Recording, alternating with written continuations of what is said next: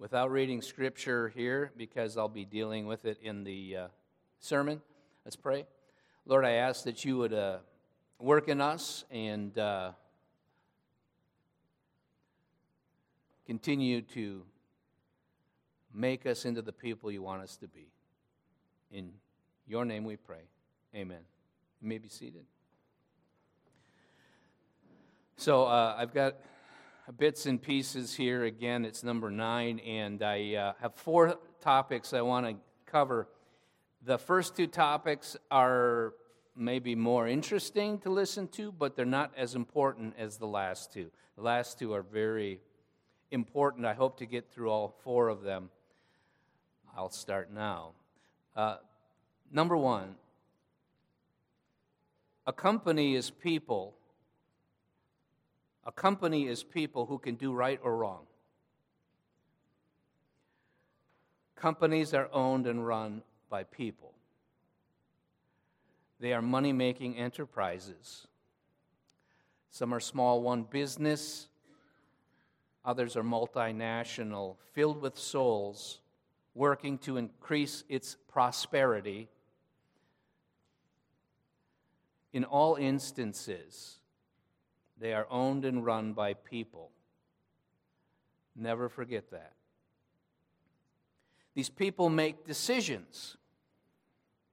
Moral decisions, immoral decisions, good decisions, bad decisions, Christian decisions, non-Christian decisions, heaven-bound and hell-bound. The people come from homes, households. They're like us. People who invest their thoughts and activities to serve God, hopefully, through the company they work for. They should want their work to matter as they also make money for their households.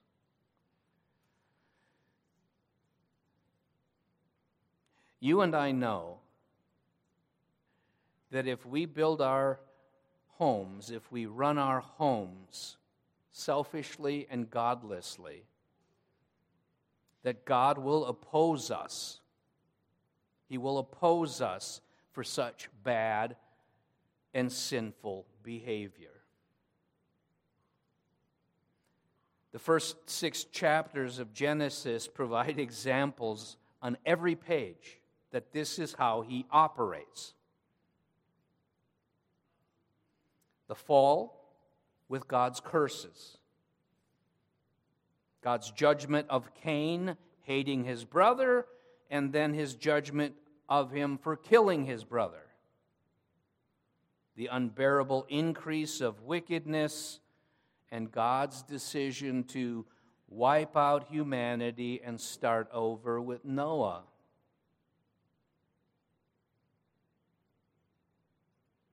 God opposes whole households when they act against him. If there is gossip in the home, or a refusal to tithe, too much drink, you quit going to church, God opposes you in these things. And that spills over the cup onto your family members. By correlation, God opposes a company filled with such people too. I tell you, rich business owner, there is not enough money in the world to protect you from God once you've begun to oppose him. With your rebellion. I would not want to be in the shoes of some of these companies and their workers who have chosen to side with wickedness. In effort to promote some cause, a bad cause, or gain customer approval, I don't care what the motive is. The warning of the Apostle James in the first century comes to mind. It went like this, James 5, beginning in verse 1.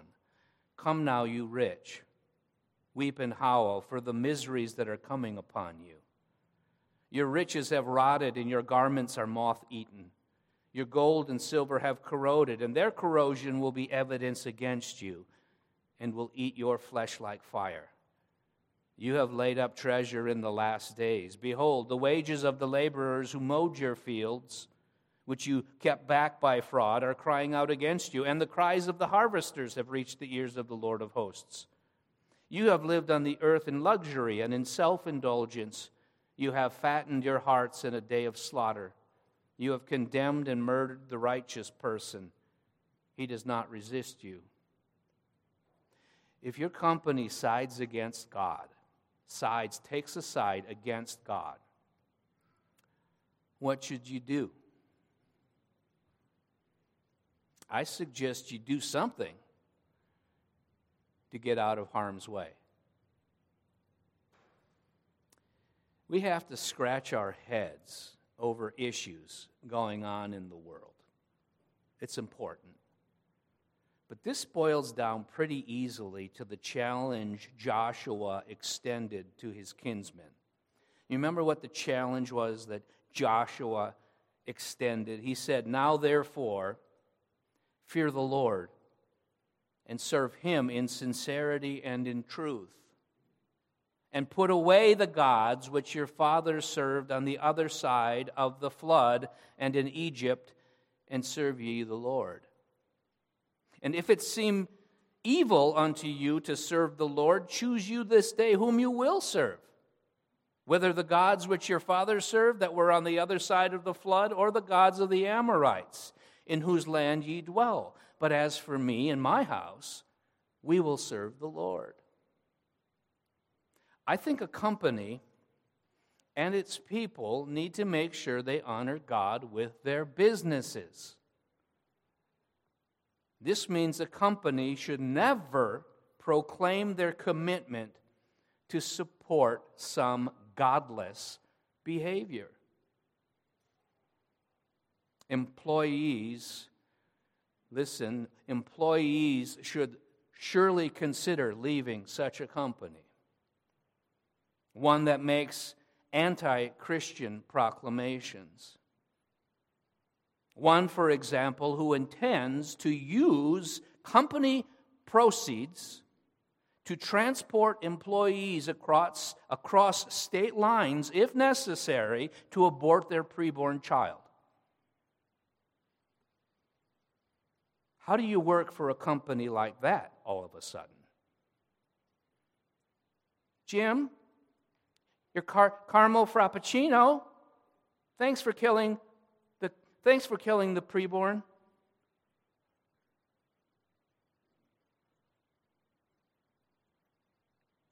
It's one thing for someone to work for a company and then go home, or own a company and then go home and support abortion. That's one thing. It's despicable, but that's different. It's quite another for the company to pursue it as a business expense. I'd hate to think my labor helped build a company aiding and abetting child killing.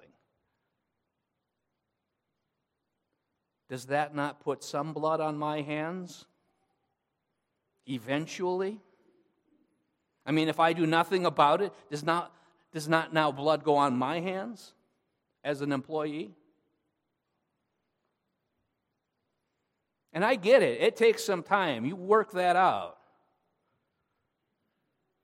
But if you do nothing whatsoever and keep on keeping on, remember, a company is made up of living and breathing people. That's all it is. Living and breathing people from various households.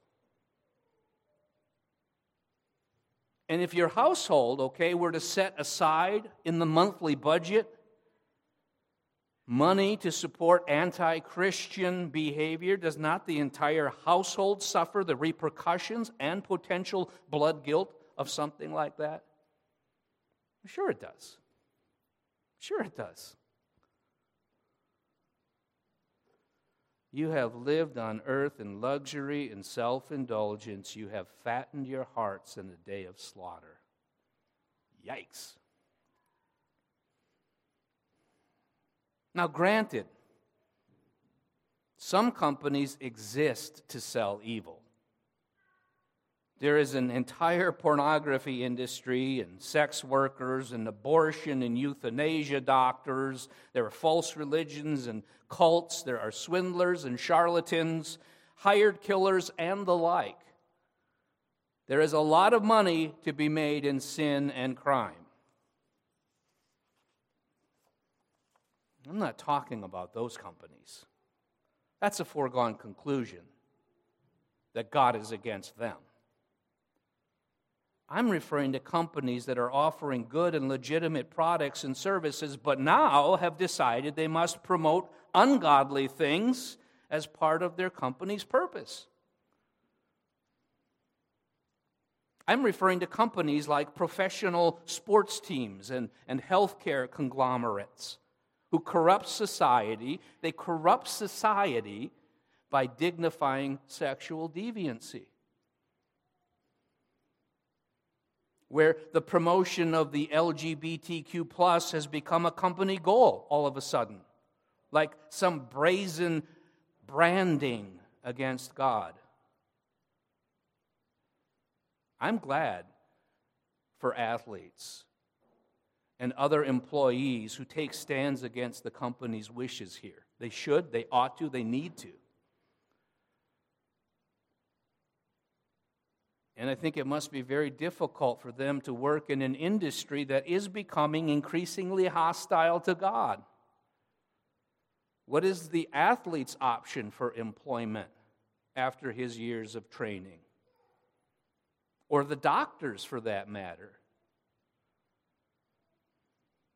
No, it's not permissible to go along to get along. That's not permissible. That is not one of the commandments. It's the biggest reason I could not, after graduation, go and teach in the government schools. I couldn't do it.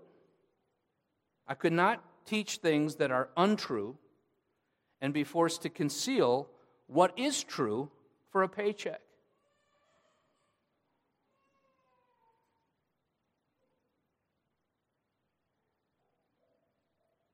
A company is not nameless and faceless, but that's how we've begun to think, isn't it? You can't do much about it, really. It's the corporate policy. Wrong. It's some person's policy. Or a group of them got together and decided this was going to be policy. It doesn't just happen. He has a name.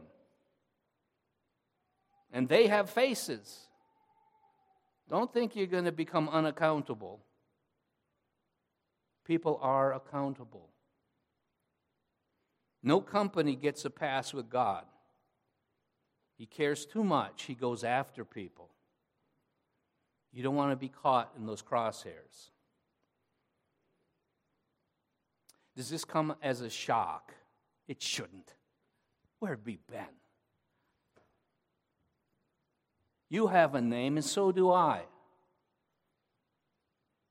No, we know we are accountable. Then so is Gap Security Solutions, or Wind and Unwind, or Tractor Supply, or Starbucks, or the Milwaukee Brewers, or Aurora Health.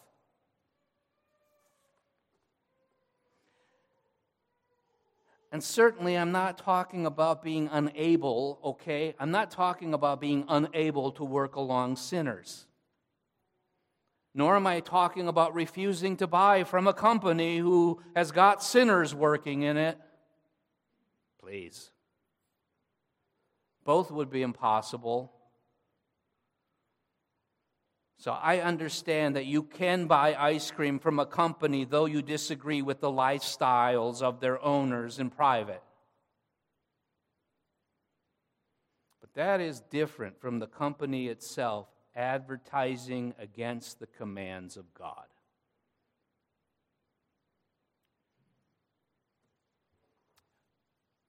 Number 2, Pornography is the small itch that grows until you've scratched it raw and it's spread all over your body. Exodus 20:14 is the commandment that says you shall not commit adultery. It's loaded with meaning.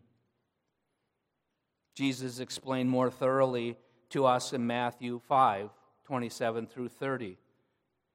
You have heard that it was said, you shall not commit adultery. But I say to you that everyone who looks at a woman with lustful intent has already committed adultery with her in his heart. If your right eye causes you to sin, tear it out and throw it away, for it is better that you lose one of your members than that your whole body be thrown into hell. And if your right hand causes you to sin, cut it off and throw it away, for it is better that you lose one of your members than that your whole body go into hell. Sex and sexual desire is only permitted between a husband and wife. That's it. Sex and sexual desire is only permitted between a husband and wife. It's a blast. It's a wonderful thing that God gave mankind. Yet, sex outside of the marriage covenant and sexual desires beyond your spouse is called sin. This means premarital sexual activity, adultery, same-sex antics, flirtatious musings, intentionally provocative dress, sexual play with other creatures, pedophilia, rape, etc., are all out of bounds. They are off limits and should be forsaken. And the thing is, it does not matter whether you physically perform the activity or just think about it for a period of time. According to Jesus, even the looking with lustful intent is to break the command. Further, the person you lust after may not know it. It may be your little secret. Nonetheless, God forbids you to think of her. He forbids you to think of her or him or it like that. He did not make that person for your sexual pleasure, even if it's the pleasure going on in your mind. So the person you lust after should not be someone you know, and it should not be someone you don't know. Very often we can be tempted by people in a movie, right? Or some online person. Sometimes they offer themselves to be alluring. They want you to want them. Sometimes they don't. To the hungry man, however, all food begins to look good. Lust, fueled by pornography, can be overcome. The one caught in the sin doesn't have any clue how that can happen. Completely chained to it. Or so it seems. I believe there is always a small window of opportunity when you first think on someone or something. There's that small window of opportunity to make a choice right then as to whether you will indulge in lust or flee from it. The window of time is immediate. A tear out and throw it from you moment, which demands a quick and prayerful choice. The Apostle Paul tells us to flee from sexual immorality in 1 Corinthians 6. He explains later on in that letter that no temptation has overtaken you that is not common to man. God is faithful, he says, and he will not let you be tempted beyond your ability. But with the temptation, will also provide the way of escape, that you may be able to endure it. Well, that's good news.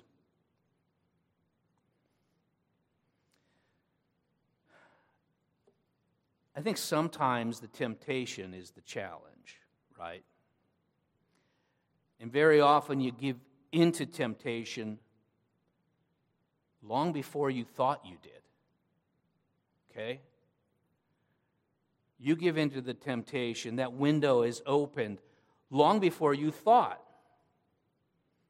The window was way back there. That was your moment to choose.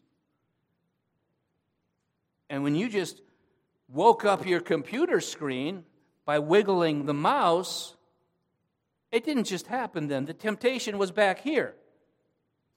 It probably is the thing that brought you to your computer or whatever. Growing up, in my day, it was the Playboy and Penthouse magazines that you could find, well, pretty regularly, with grown men who you should have been able to respect. Lust is strong, and it can tether your mind when you choose badly. Temptation repeats frequently, and sooner, it's easy once you give yourself permission to dwell on someone or something and prolong your sexual thoughts. Maybe King David's window, maybe his window of opportunity to choose correctly was when he spotted the half-clad woman next door bathing. Maybe it happened earlier. You don't blame David for seeing something. You cannot help seeing some things and thinking about what it is you've just seen. That's not lust. That's temptation, perhaps, for you, but that's not lust. But in that moment, David hovered. He hovered. He invested himself from his post looking down at Bathsheba while she bathed. He was married. She was married. His lust led him to contrive an opportunity, then full physical adultery, which led to shame and cover-up and murder. She was not innocent either, not a victim, but it was not about her. Joseph, on the other hand, of the 12 sons of Jacob, had Potiphar's wife full out seduce him and grope for him and want him. He had a window of opportunity to make a choice, and he jumped out of it. Joseph fled. He left only his coat in her clutches. I tell you what, that's a man who's got it figured out. How many of us, if that kind of woman were groping and clutching after us,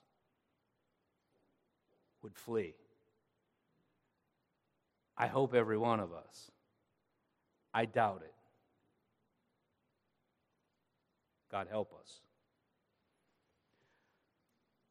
I've advised men to do two things based on personal experience. First, when the thought comes to you, the temptation, okay? You haven't given in to great lust. The temptation comes, a thought comes to you. You hesitate. You teeter. At that moment, say to God, lead me not into temptation, but deliver me from evil. You just say it to him right away. If you got to say it a couple times, you ask him a couple times. And then second, I suggest you whisper audibly, or at least so your lips are moving, because Satan is not omniscient, and he and his devils are not able to be everywhere at all times. But if they're involved in that temptation, you want them to hear you or read your lips saying, "Get behind me, Satan." In those, you're recognizing three things. You're recognizing the window of decision making, the God who strengthens in time of need, and the tempter who would love to eat you for lunch. Okay, now the better ones. 3. When it comes to blessing the name of the Lord, it can only happen when you quit focusing on the how and begin to focus on the who. I read earlier, and I'll read it again, from Psalm 145. I will extol you, my God and King, and bless your name forever and ever. Don't glaze over here. I glaze over when I read this kind of stuff normally. I will extol you, my God and King, and bless your name forever and ever. Every day I will bless you and praise your name forever and ever. Great is the Lord, and greatly to be praised, and his greatness is unsearchable. I read this. I was reading Psalm 145, and I kept thinking, how? How can I feel this way, like David, right? It almost seems unrealistic to me, like he's faking it or something. Bless the name of the Lord forever and ever, as David says here. I don't know how he can feel that kind of joy so often about God. Every day, he says, I bless you and praise your name. I can't work up that kind of emotion. I brought it up at the council meeting. I feel like I can't relate, I said. What did David have in him that this was his expression? Then I'm sitting in my morning prayer time, and I'm trying to do this thing, to bless his name forever and ever, to bless his name today. Because I think it's right. It's got to be right. I got to be wrong. So I'm trying to bless the name of the Lord. And I think God showed me. Look,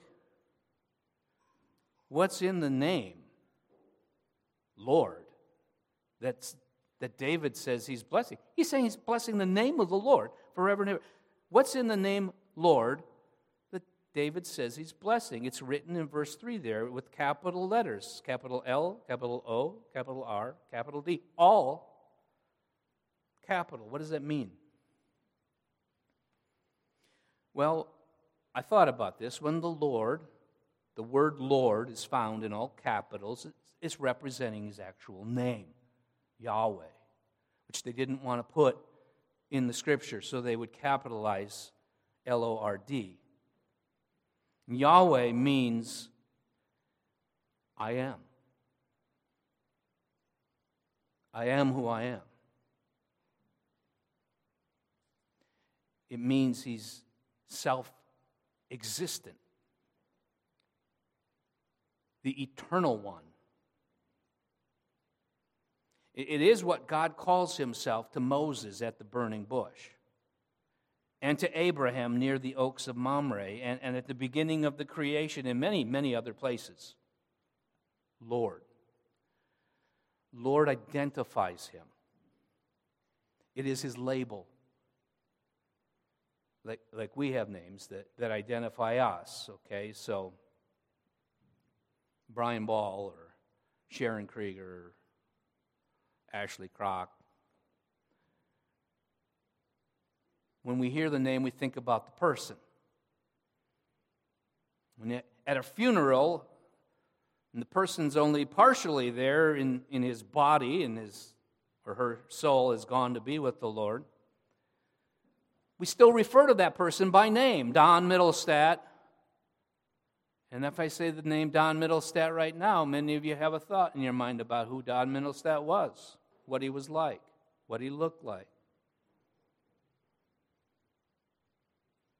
But we use their name throughout the service because we're thinking of them. Ralph was a great guy. I remember when Ralph took me fishing. Ralph loved his grandkids, and so forth. We hear the name, we think of the person. And so, Lord, Yahweh, I am, is God's name. It should make us think certain things about Him. I want to read to you Exodus chapter 3, verses 13 through 15. It says, Then Moses said to God, If I come to the people of Israel and say to them, The God of your fathers has sent me to you, and they ask me, What is His name? What shall I say to them? God said to Moses, I am who I am. And He said, Say this to the people of Israel, I am has sent me to you. God also said to Moses, Say this to the people of Israel, the Lord, capital L, capital O, R-D, the God of your fathers, the God of Abraham, the God of Isaac, and the God of Jacob has sent me to you. This is my name forever, and thus I am to be remembered throughout all generations. So I began to think about God according to His name. He is the one who is. I am who I am. He doesn't come from something else. He's not derived from something or someone else. He has always been self-existing by His own power. He just exists. And as I was thinking about this, I looked out at the farm field and the horizon beyond it, and I thought, no one else can say this. Everything else exists because something was before it. Something gave it its start. Crops and trees, you, me, the land. None have existed forever. None are self-existing. They are all derived. They come from a specific source. Only the Lord is not derived. He is the source of all created things.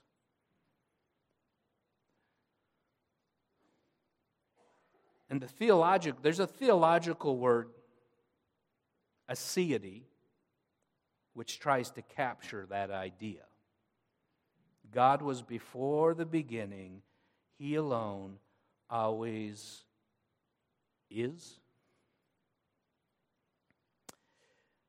And so everything I was looking at came from Him.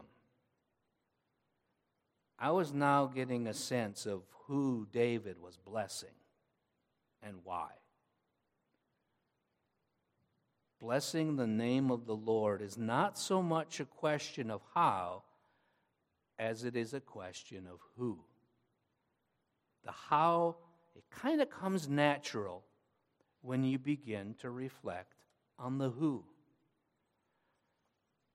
So I started to think about how I was derived. The one who has always been made me. And this was spellbinding. And it helped me get through a little patch I was in. It helped me to think about my life, how I wanted really to control things. But in that moment, I realized I control little or nothing. And actually, only those things God puts, the Lord puts under my control. Indeed, as Paul says, He is the only potentate. No, I cannot control some things at all, as I'd certainly like to. The thoughts, and motives of people. I want to control those things. But those are secret things. I can't touch that. And it's unfair of me to even try, which I also do. I try to control these untouchable things in order to secure for me a safe and comfortable world. I want to be safe. I want to be comfortable. How can I be if I can't control what other people are thinking? Only God gets to have that. He controls the secret things.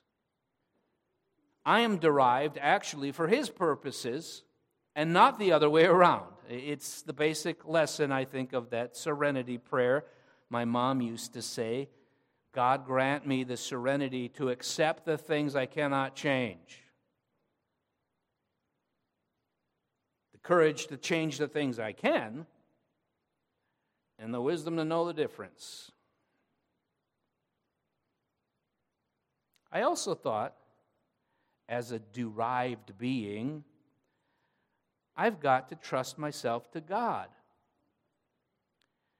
who may want me to suffer pain based upon the decisions of others, based upon the secrets of others.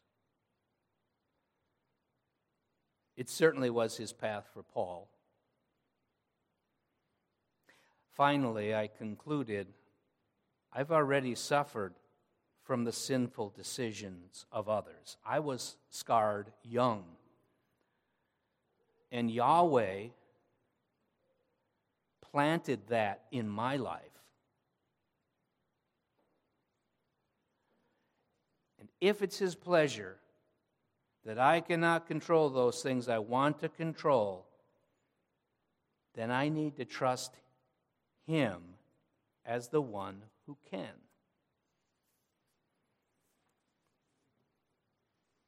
Number 4. God chooses to use imperfect men to speak His word to His people. There were very few to whom God spoke directly. He does not operate that way, typically. He has always chosen to use jars of clay, feeble humans, to preach and teach His word. Apart from reading the Scripture, you and I are only ever going to get God's word taught by other people's mouths. God speaks to us through the mouths of people. John Calvin says, as a workman uses a tool to do his work, that's what God chooses to do, to use people. So we get God's will not directly from heaven, but through the agency of the human tongue. And it's not easy for us to receive it that way. Did you hear that? It's not easy for us to receive it that way through a person. Why not? Well, mainly for 2 reasons. The first is that men are finite. They easily come up short in their studies. We can easily disrespect them intellectually.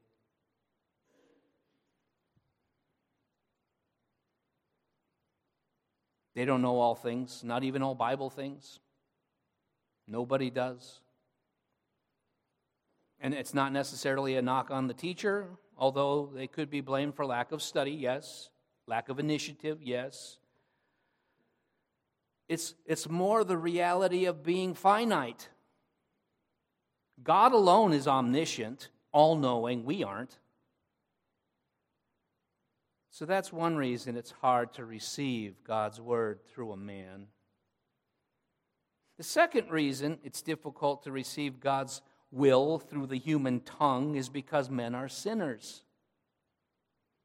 We see their faults over time. They do not live up to God's word, and there is a good possibility that they've twisted His word as well.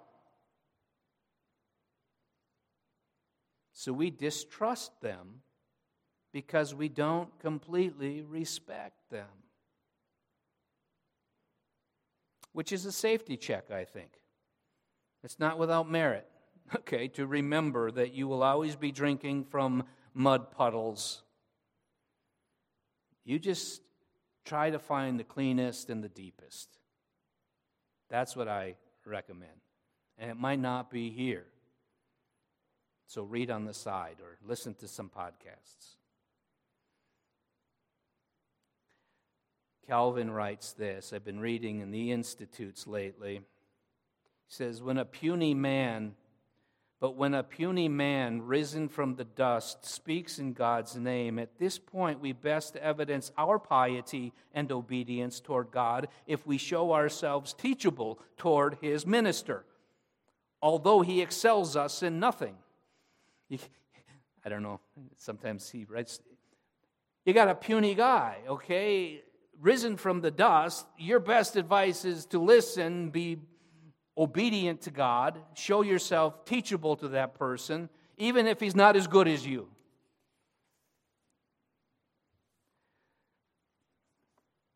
So here's a question for you. Is it possible for you to listen to the worst of sinners and still believe the truth if they've spoken it? You know how you can be. I know how I am. I can't believe he did that. Write him off. I don't want to ever listen to this person again.